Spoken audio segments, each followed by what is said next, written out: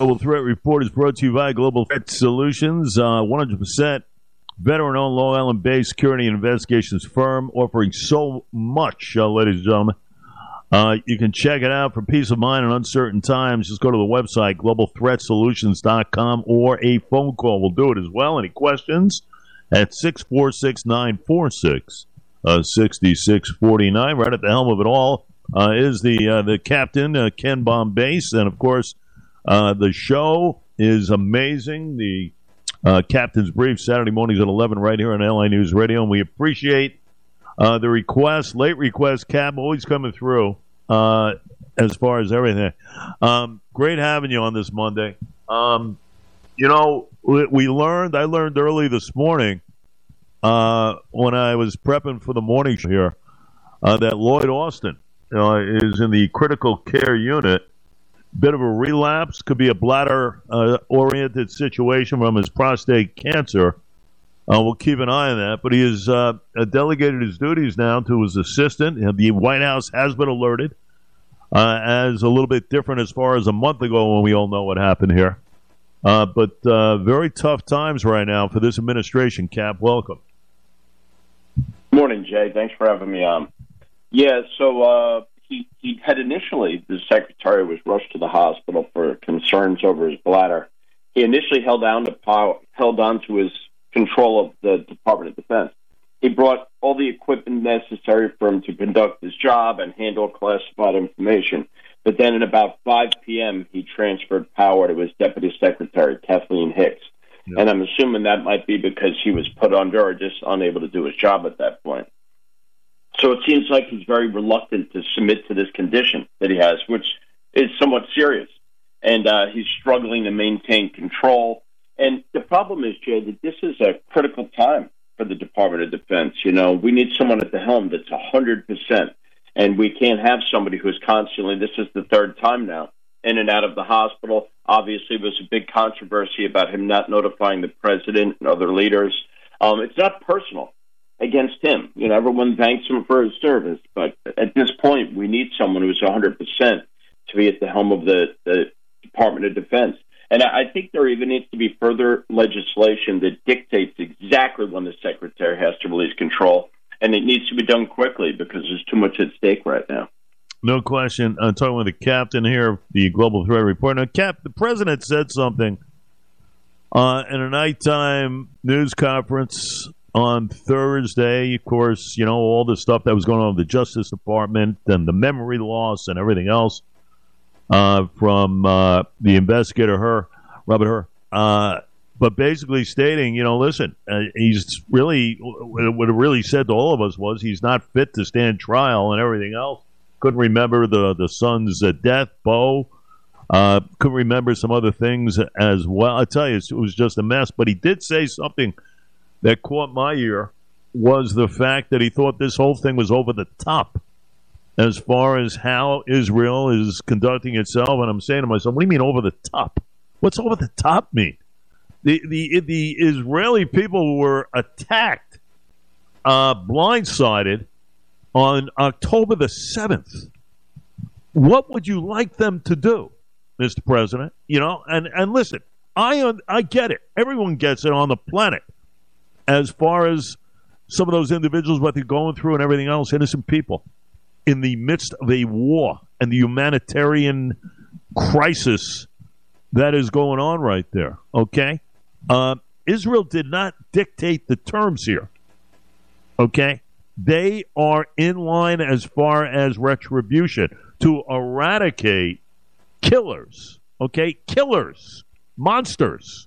People who burned people alive. People who cut off babies' heads. Okay? Let's never forget what occurred. Let's not forget what occurred, Cap, on that music festival back on the 7th. Okay? 260 some odd individuals dead. Let's not forget the hostages. Let's not forget the Americans that were killed. Let's not forget the hostages that are made up of 7 or 8 Americans still. Let's not forget that, but it's over the top, is what Joe Biden said. I had an issue with that. Yeah, I think everybody does. I think his staff does because he speaks and he doesn't think. and he's not able to comprehend what he's saying. But you're exactly right. It's so ironic that they're constantly using the word genocide. I mean, all you read, when you research this topic, all you read about is negative reports about Israel and how so many people are condemning them for their actions and that it's genocide. And it's so ironic that the Israeli people are taking these steps, and they have to take their defense so seriously because they are literally people who have survived attempted genocide. And they cannot bow down to the pressure of any country, not even the United States. And they've done this before. I can't think of another world leader, and I'm in no way likening them to one another. They could have so much mounting international pressure to stop operations right now and completely resist that pressure. I can't think of another world leader than Netanyahu who could resist so much. Maybe Vladimir Putin for other reasons. But again, I'm not likening those two. It's just he has strength. The Israeli people have strength. They know their lives are at stake. This is not a game. So, right now there's a lot of speculation about what they're doing. They're conducting this operation in Rafah, and there's a lot. There's a lot of condemnation right now, but they're not going to stop, Jay. And by the way, this operation in Rafah, which is southern city in Gaza, and they said that's where the last bastion of Hamas is. This operation is being condemned by the Red Crescent, the international community, but they say it's the last bastion of Hamas, and they're not going to stop because they can't allow them to exist. It's their very security that depends on this. Yeah, 100%, no question. And things have changed. You mentioned Rafah, where now the Israeli military camp said its forces rescued 2 hostages. It was a special operation conducted overnight in the southern Gaza city of Rafah. That's right, on the Egyptian border there too, folks.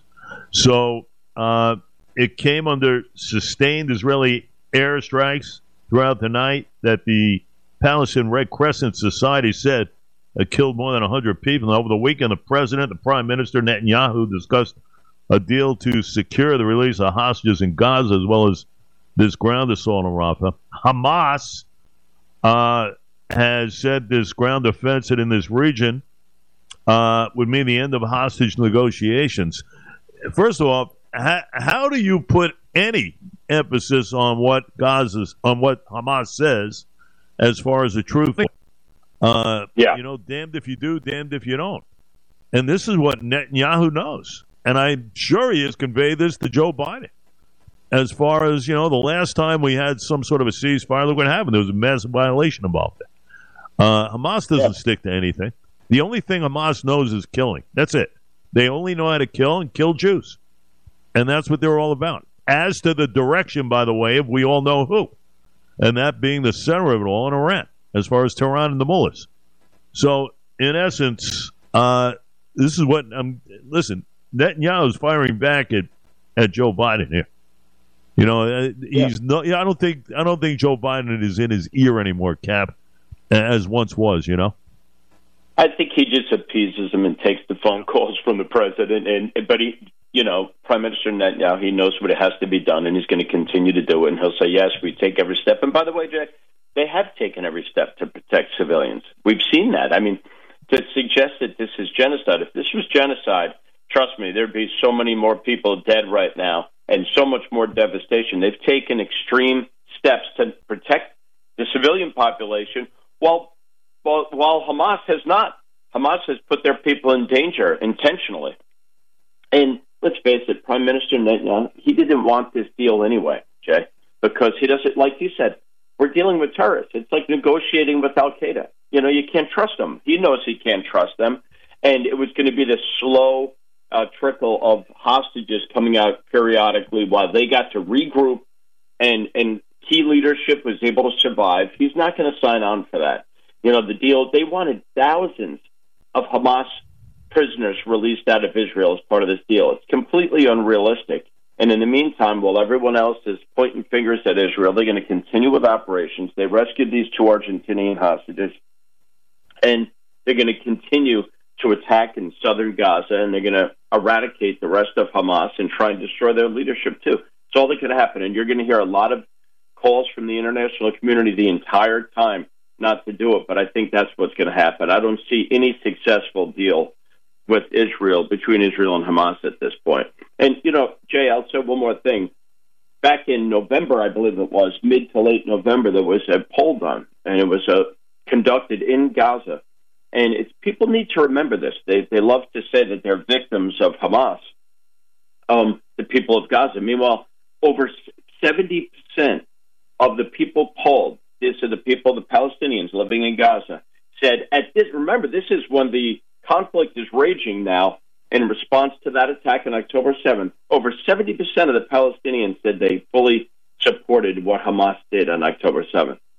So Israel has to deal with this. This isn't going away. Two-state solution. This is still going to be a neighbor that thinks they shouldn't exist, and there's still going to be a threat there. I just don't see that as a realistic solution.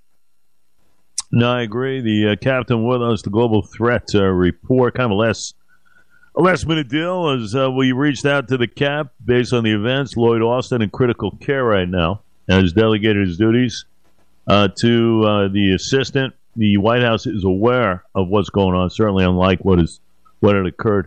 And with that being said, Cap, the aid package and everything else, Senate moving closer to passing the foreign aid bill with crucial assistance for Ukraine and Israel. Key vote yesterday to advance. I think it was 67 to 27 on the vote, including the support of 18 Republicans, by the way, despite Trump urging the GOP lawmakers to block it. One more Republican senator did vote yes on the procedural vote than Thursday's vote on the bill. So, to me, it's a sign you got support now on the Republicans on the measure, which has remained very consistent. And, even kind of widened in recent days. Now, it's passed by the Senate, it goes to the House, obviously. Still unclear regarding the Speaker, Mike Johnson, to hold a vote on it. The way I kind of see it here, the foreign aid stuff and everything else should be a standalone as far as what we have seen on the border, as far as what they want and everything else. I'm not happy with the border bill at all. You got a tug of war going on here, Captain, as far as the next couple of days. Yeah, I don't like the idea that we have to tie Israel and Ukraine to our border, and funding for the border. I think first things first. If I were addressing these issues, to me it just sounds like it's pork, right? Why are we sticking this in here right now? No. I think first things first. Let's protect our country, then we'll worry about those countries. And I understand that Ukraine and Israel, they have implications far beyond their borders, and they impact us. But I don't like a lot of what I've seen in these bills. I know in the border bill there was wording that they wanted to have anything over 5,000 a day, people crossing or at the border. That's when they would lock it down. That's a crazy number, way too high, way too high. It should be 1,000. We know that those numbers are astronomically high. Things like that need to be pushed back against. And if they can't come to a deal that protects the border, then I wouldn't move forward with it. I would keep these as separate. If it were up to me, I would keep these as completely separate issues, and they shouldn't be put together to pressure people to vote for something that they know is not a good deal for the people of the United States. Yeah, 100%.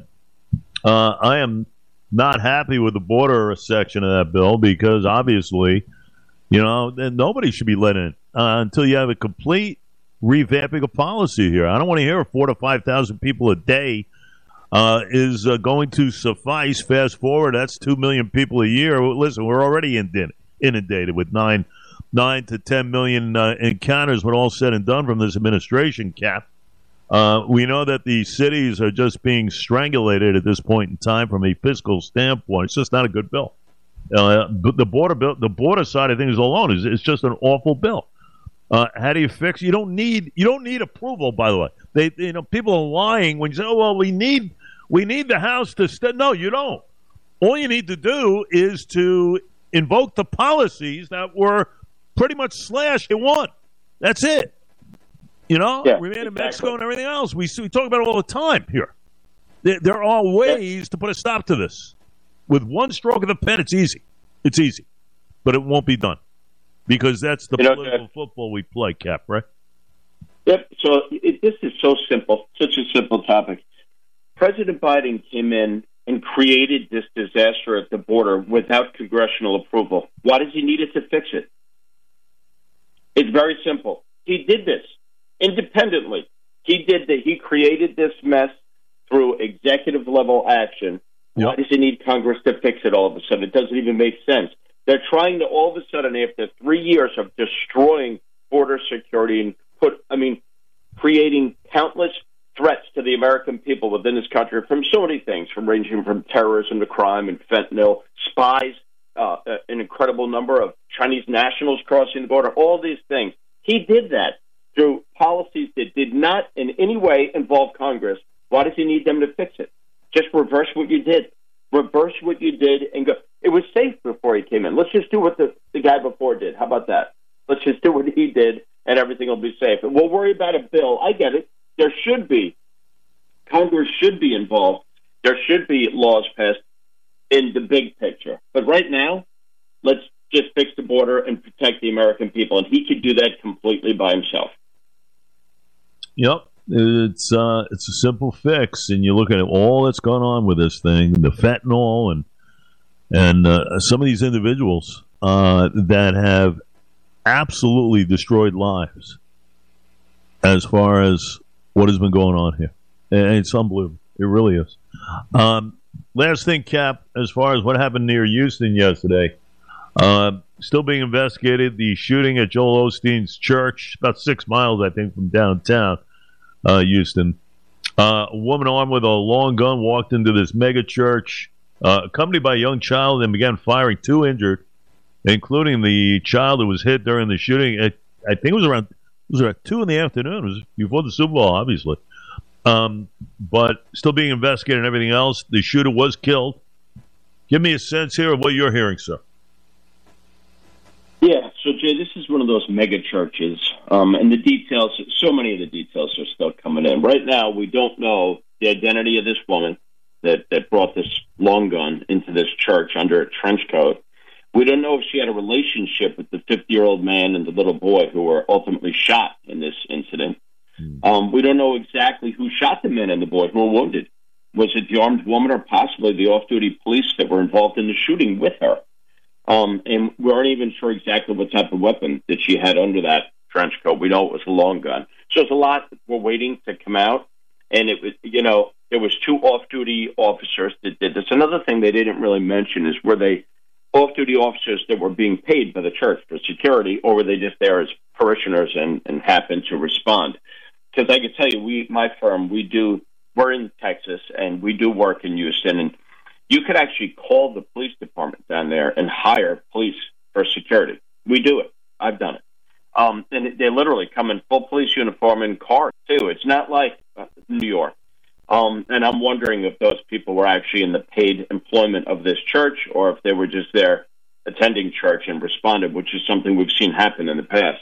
But in any case, I think over the next 2 days, you're going to see a lot come out. Either way, the chief down there said, listen, the details are coming out, but this woman is to blame. She's the one who came in here and put this boy's life at danger through her actions. Yeah.